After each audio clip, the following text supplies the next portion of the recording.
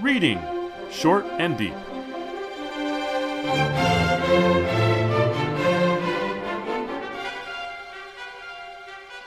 Hi, I'm Jesse. And I'm Eric. And today we're reading Short and Deep. My First Aeroplane. It has a subtitle, A Lauda Magna, by H.G. Wells. And this was first published in The Strand in January 1910. It is actually the first of a two-part series starring this character, Mr. Biggs. Mr. Betts. Where did I get Biggs? Mr. Betts. And he alludes to the second adventure in the first adventure. And in the second adventure, he alludes to the first adventure. And it's delightful, this story. It's very silly and delightful. I will point out to the people who are reading it from a later edition. We've got the Strand original, beautiful illustrated edition in color for the most part. The illustrations. Yes. That in the first column, second paragraph, I'm just going to read up to that point. There's a fact that I think is interesting. My first aeroplane. What vivid memories of youth that recalls. Far back it was, in the spring of 1912, that I acquired a Lauda Magna. This story is published in 1910. It's set far back in the spring of 1912. Technically makes it set in the future. And I don't think that that's super important for the story, but it is about the technology that was even happening at the time of publication, 1910. And it's right in the title, Aeroplane. It's not spelled airplane like we spell it today. It's aeroplane.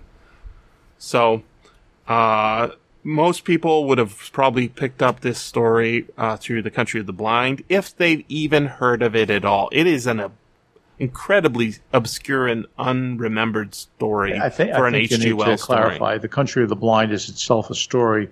You mean a collection that has The Country of the Blind and other stories. Indeed, which is 1926. So by the time you read it in that book, 1912 has come and gone. But readers in The Strand in January 1910 would have got it in late 1909. The airplane's basically only invented in 1903. So this is a massively new technology. And this story is all about that. Yes. So that's the only point I wanted to make. Oh, well, I thought you were going to read the whole first paragraph. No. I'll let you do that. Okay. Well, I think that it is significant that it's set in the future, because, well, the story is a first-person narrative by the fellow who says, "My first aeroplane, what vivid memories of youth that recalls," with exclamation points and a swagger. It turns out to be a character study of the narrator, who is utterly unaware of his own realities, of the kind of person he really is. And in the course of talking about how the world looks to him and how he looks to himself and how his role as an aviator seems, we also wind up getting, it seems incidentally, all sorts of information that allows us to understand something about the petit bourgeois life of rural England. And so this turns out to be, I think, a marvelous retrospective critique of the society that produces people like this. And he becomes the prime example. In that sense, if we realize that this is a future history, it is much like other science fiction future histories, that is nominally set in the future so that what we see in the future can give us a deeper understanding of what's going on now. And indeed, Wells does write such things as The Food of the Gods, for example, is set in the future and casts back socially about what's going on now. This is a very early example of that, and it's not pushing future history very much at all. In fact, as you say, if you read it in a 1920s collection of Wells, you might even miss that. But I think there's, as always with Wells, there's a lot that you don't want to miss. Absolutely. So the short of the story is that the fellow lusts after an airplane. It's a new technology. He decides to get an airplane. He overcomes some technical difficulties having to do with money and production and gets his airplane. He then doesn't want to wait to bother having flying lessons because all the good flying instructors are engaged for a long period of time since there's such a craze for airplanes, but not in the little town he lives in. So he's just going to do it anyway. How hard could it be? And he goes and he flies his airplane. And in the course of that flight, he manages to wreak havoc on his town. And his way of describing what he does is enormously, enormously funny. And then at the end, we get his reflection, presumably as an adult, about what all of this meant. And it all comes together as a terrific, terrific social critique. I would point out that at the beginning, we have that 1912 reference for a story that was published in 1910. And at the end, because he needs to leave the country, since everybody is after him for damages for all that he's done, he decides that I simply had to go away from Minton Chester to Italy and leave my poor mother to manage them, that is, the people who are after them, in her own solid, undemonstrative way, which she did, I must admit, like a brick. Now, at this point, since it's toward the end of the story, we know that, in fact, his mother has been paying everything for him. He's a mama's boy He sure who thinks is. of himself, right? But he left it to mom to take care of it. And then he says, they didn't get much out of her anyway, but she had to break up our little house at Minton Chester and join me in Arosa, in spite of her dislike of Italian cooking. She found me already a bit of a celebrity because I had made a record, so it seemed, of falling down 3 separate crevasses on 3 successive days. But that's another story altogether. And then we have the final paragraph, which I won't read now. What I want to point out about this is not only his perverse understanding of his relationship with his mother, but Arosa is not in Italy. It's in Switzerland. Just as 1912 cannot be way back when you publish something in 1910. So there is a consistent front and back misuse of what facts are checkable.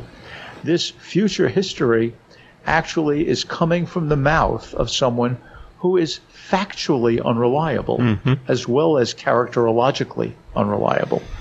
So you see why I jumped ahead to that. Absolutely. I will point out that the Italian set story set in the Alps is it's called Little Mother Up the Morderberg or Murderborg, and that came out in April 1910. So 4 months later in the same magazine, same kind of wonderful illustrations, and it is another adventure of this complete stupid doofus. Mr. Betts. And his mother, who is simultaneously endearing in her qualities, what few of them we see here. She's worried about his safety. He lies to her, says, "Oh, I've had lessons." Yes. She says, he says, I must have an airplane or I have to move away, mother. And so she says, well, if you must. And then he buys it, puts it in the garden, has the men put it together. Now, I myself took flying lessons, and I kind of had the attitude that this guy had, which is why I am not a regular pilot. To be a regular pilot, you have to be extremely concerned about safety a lot of the time, because once you're up in the air, it's a long way down. It's a long way down, and you need to be constantly thinking about where you will land when the engine fails, when some sort of problem happens. Like, you need to be having this on your mind all the time. And even before you get in the air, you have to do something very important. You walk around the aircraft, look for cracks in the wings, look to see that somebody didn't come in and damage the aircraft by throwing a baseball at it. You have to like physically inspect every inch of the aircraft. He doesn't do that in this story. He doesn't even have any involvement in the putting of it together. He supervises by smoking and wearing the costume. And while they're building it, something you left out of the précis, which I think is very funny and very important, is he does a preview of where he's going to fly around the town, and he walks around wearing his aviator's costume with children following behind him saying, "When are you going to fly? Don't fly until you get out of school. We get out of school." And then he goes to all the places that he subsequently destroys. Yes. And he spends time showing off and showing what a impressive, daring pilot he is. This story is wonderfully written. It is very cartoon-like, but it makes me think even more of like the style of British humor, like Blackadder, if you know that. It's kind of like Monty Python, but more long sketch rather than short sketch, where you've got these absolutely doofusy upper-class twits or toffs, and then some servant who actually knows what's going on. Yeah. I guess Jeeves and Wooster is kind of that sort of same story. Wells is making great fun of something that I think he himself was fascinated by. He was himself a bicyclist, and here we get motor bicycles, right? AKA motorcycles. We get aircraft, we get motor cars. This guy is an enthusiast. He is unfortunately completely dim-witted and unaware of the horrible damage that he's inflicting on everybody. But the damage is so humorous in the story. I mean, the worst thing that happens is, I guess, some pigs are killed. And a cow. The vicar almost has his head taken off, but he has such a strong spine. Right. It doesn't come off. And then maybe we need to go over a little bit more of the details, and then I think we should do some readings to give a sense. I'd like to start by reading the first paragraph, the first column, mm-hmm. Because all that you say is true, and yet, as is so often the case with Wells, what may look like a cartoon, what at least may look like something drawn in broad, bold strokes, on closer examination turns out to have lots of nuance. This fellow is not just dim-witted. As you said, an aviator needs to be alert. He needs to walk around his craft. He needs to visually inspect it. He needs to make sure that there's nothing cracked or wrong. Now, in fact, our fellow creates most of the damage that he does, mm-hmm. because when he takes off, there are two metal posts which had previously been holding up a badminton net that are tied by a rope to either of the wings. The fellow he had said, "You go and watch it and keep guard over it at night," had attached guy ropes to it so that it wouldn't be lifted off the ground. It couldn't be moved. Mm-hmm. And our pilot is so dim-witted that he doesn't notice it, and he continues to blame the guard for having created this problem, mm-hmm. when in fact it was his responsibility. Why do I mention that now? Because, as you'll see, there are wonderful, wonderful things hidden even in that first column. My first airplane. What vivid memories of youth that recalls. Now, if we know that it's a future history, it's not actually youth at all. Mm-hmm. It's daydreaming. Far back it was in the spring of 1912 that I acquired a Lauda Magna, the Great Lark. For so I christened her, and I'll stop that sentence in the middle. Alauda magna, in fact, is Latin for a great lark. Mm-hmm. But a lark is a slang expression for a terrific prank. Mm-hmm. Right? So an adventure, a source of amusement, right? Exactly. So this fellow has gone out and acquired the great lark, which what we're going to see now, all of this path of destruction, is his idea of a great lark. He doesn't care that other people are hurt, endangered, impoverished.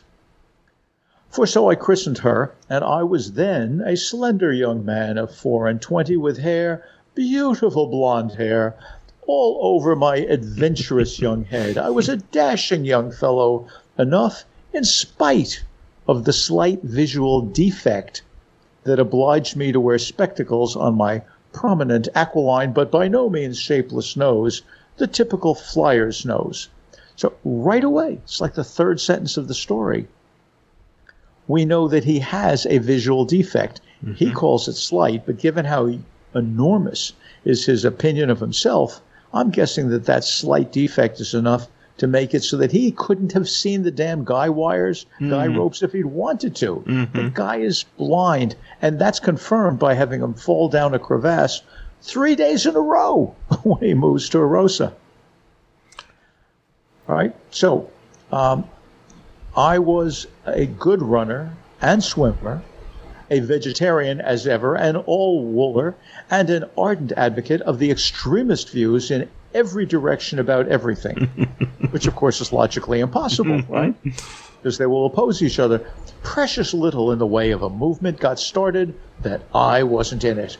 I owned 2 motor bicycles. I'm guessing one is to go to the right wing and one is to go to the left wing. I owned 2 motor bicycles, and an enlarged photograph of me at that remote date in leather skullcap, goggles, and gauntlets still adorns my study fireplace. In other words, he hasn't outgrown his puerile fantasies at all. I was also a great flyer of Wark Heights and a voluntary scoutmaster of high repute. That crowd that was trailing him through town that you mentioned, Jesse, they're all boys. He's so pleased to have boys follow him. In fact, later in the story, after he begins creating damage and he's flying around over the village, he's got a whole lot of older people following him. They're not adulating. Nope. They are screaming for revenge. They've got pitchforks, and he knows what they're going to use them for. That's right. From the first beginnings of the boom in flying, therefore, I was naturally eager for the fray. So that gives us a sense of who this fellow is. I would like to read a chunk out of the middle because we can see how much Wells gets in here. I'm on page 58, starting about halfway down the first column. Okay. I got Alauda magna at last at a little place in... Oh, I should preface this. He can't buy it. He's been going through the catalogs. What do I want? What kind of plane? How do I want it equipped? And so on. It turns out he can't get one because all of the companies that make airplanes are back ordered. Oh, but he said so. They can't undertake it. The last answer comes from a company that they can't undertake to deliver before the beginning of April. Not me, he says. I got Alauda magna at last at a little place in Blackfriars Road. She was an order thrown on the firm's hands at the 11th hour by the death of the purchaser through another maker. Okay, I'll stop there for a minute. Let that sink in. Typical, Yep. right? This guy at the end, he tells us how lucky he was. He's lucky because he's got a wealthy mother and other people die, right? That's how he succeeds, by the bad fortune of others. And I ran my modest bank account into an overdraft to get her. Wow, wasn't he brave? To this day, I won't confess the price I paid for her. Poor little Mumsy. So he doesn't care about overdraft. His mother is paying it. Within a week, she, that is the plane, was in my mother's paddock, being put together after transport by a couple of not too intelligent mechanics. The joy, he's looking down, of course, on people who actually can do real work. The joy of it, and a sort of adventurous tremulousness. I had had no lessons. All the qualified teachers were booked up at stupendous fees for months ahead, but it wasn't in my quality to stick at a thing like that. I couldn't have endured 3 days' delay. I assured my mother I had had lessons for her peace of mind. It is a poor son who will not tell a lie to keep his parent happy. My God, how this fellow twists things. Yep. And in the next column, we're told a few very interesting things. Now, given what we know about Wells and the enormous depth of his knowledge about the Bible and so on, we have this, a Lauda Magna, and then he describes her. She was a monoplane and, roughly speaking, a Blériot, and she had the dearest, neatest 7-cylinder, 40-horsepower GKC engine with its GBS flywheel that you can possibly imagine. Now, to somebody reading this in the 21st century, we may think, well, we're supposed to know what all these things are. Well, Blériot was an early aviator, a pioneering aviator. But what you might want to notice is, well, okay, a 7-cylinder engine. What's a 7-cylinder engine? Well, if in fact you arrange those 7 cylinders so that they're all pointing toward the center, it's a circular engine, then having 7 cylinders is in fact something that was quite usual to be done with airplanes, because by firing them in the right sequence, you never had the engine moving off to one side and the other, having circular, right? So that was a good kind of engine. But notice that it's 40 horsepower. So, and it with a GKC engine. Well, GKC is a well-known set of initials in 1910. It's G.K. Chesterton, a wildly popular writer who is a confirmed Catholic, and his most famous creation is Father Brown, a priest who solves mysteries.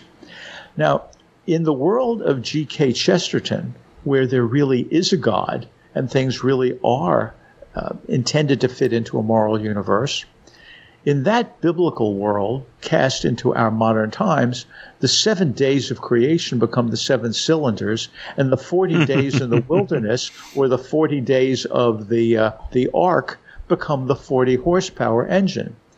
And what keeps it running? What governs this and makes sure that it doesn't go too far one way or the other? It's a GBS flywheel.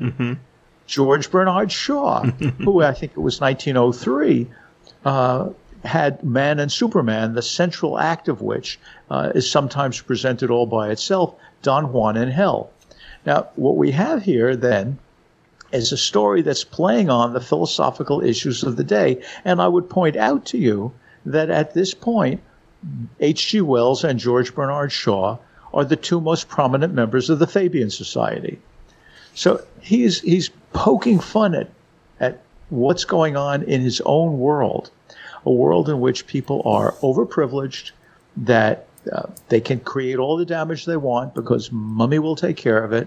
And as he said, as he looks down, as Betts says, as he looks down at the people running around, he said, well, they can't expect me to have worried about getting them out of the way. After all, I was on a higher plane. So Wells is criticizing Chesterton, and he's taking the view, at this point he still shares it, of George Bernard Shaw. He's got a plane, an aeroplane, that tries to combine them both, and yet it's 7 cylinders and 40 horsepower. Wells is getting us to think there is a world of the spirit, of morals, that should be out there.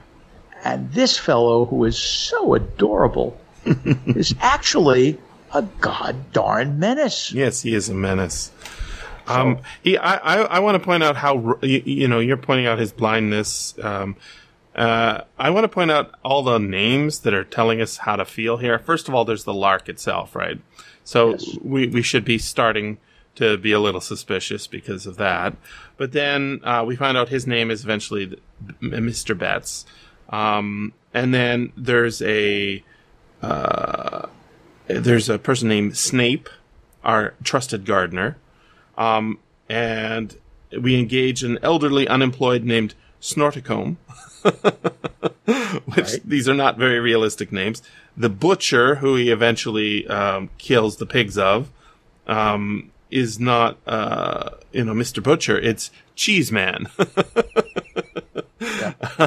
And we actually meet a person named Flightman, right? It's almost like everybody has, in his view, everybody has a name, but it doesn't really matter what they are. It's just, it's neither here nor there, right? So the fact that he has not had flying lessons, that he goes on in this story about his vegetarianism. In the subsequent story, Little Mother Up the Mortarberg, he expresses the importance of him being a vegetarian to everyone he meets in Italy, right? This is a satire. Why do you say in Italy? Up the Mortarberg. No, but why do you say he expresses to everyone he meets in Italy? I ask that, Jesse, because I am a vegetarian, and I must say that Italy is the easiest place for me to eat really, really well that I've ever been. Well, Italian food is superb, and they don't need meat to make it superb. Absolutely. But the people he's talking to are all other people like him. They're all highfalutin guests from other countries. So the fact that he doesn't know what country he's in, the fact that he doesn't, that he thinks everybody needs to be lectured about becoming a vegetarian like him because he's a wonderful runner and a wonderful swimmer and he's a pilot, don't you know? Everything about this guy is so narrowly focused on his own image of himself. That's why he has a massively blown up photo of himself wearing these gauntlets and leather cap and goggles on top of one of his 2 motor bicycles, right? He is a hilarious caricature. And this whole story is a satire of a class of people. I've talked about a magazine called The Sketch.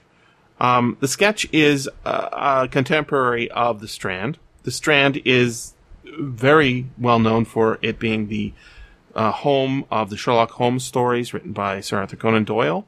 And those were incredibly popular with the middle classes, the people who were just general Englanders, right? The people throughout Britain, in fact, who just loved Sherlock Holmes. He was incredibly popular.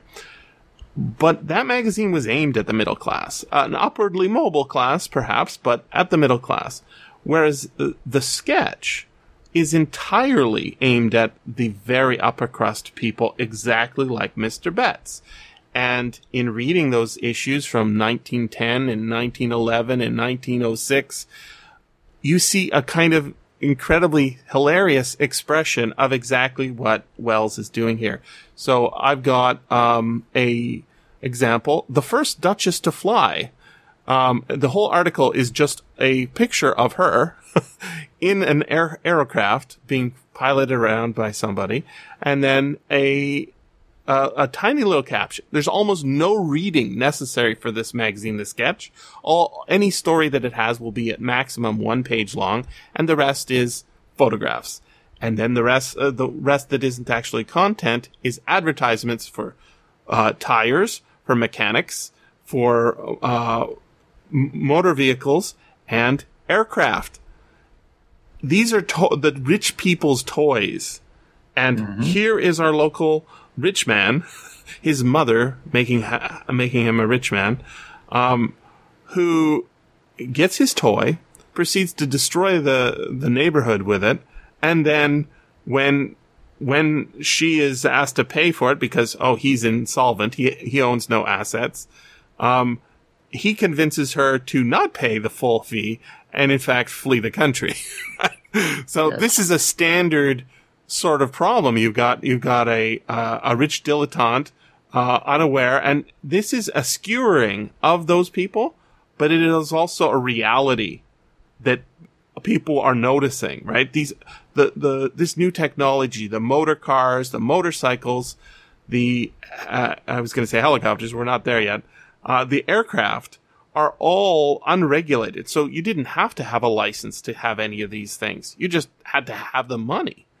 And when you have this strange technology that is, disrupting a lifestyle of everyone else, there is bound to be ridiculousness. And that's what this is. I think it's very notable that no humans die. Had a human died in here, you couldn't make this story as light as it is. Even the pigs, when they're killed, in his view, it's humorous, right? Or at least the way we read it through his eyes, it is a humorous incident. As he says, pigs, after all, were bred to die. Right, exactly. This coming from a vegetarian, right? So he's not doing it for ethical purposes here. He's doing it because it's fashionable. Right. At this point, I think I'd like to take a look at that very last paragraph. Mm-hmm. Right, so he's gone off to what he calls Italy. He's fallen into the three crevasses, the Father, the Son, and the Holy Crevasse, I guess. Mm-hmm. But that's another story. From start to finish, I reckon that first airplane cost my mother. He doesn't worry about what it cost the town. Cost my mother over £900.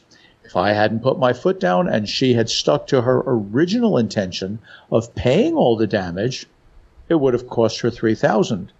But it was worth it. It was not his money. It was worth it. I wish I could live it all over again. And many an old codger like me sits at home now and deplores those happy, vanished, adventurous times when any lad of spirit, and you're right, Jesse, it really means of money, mm-hmm.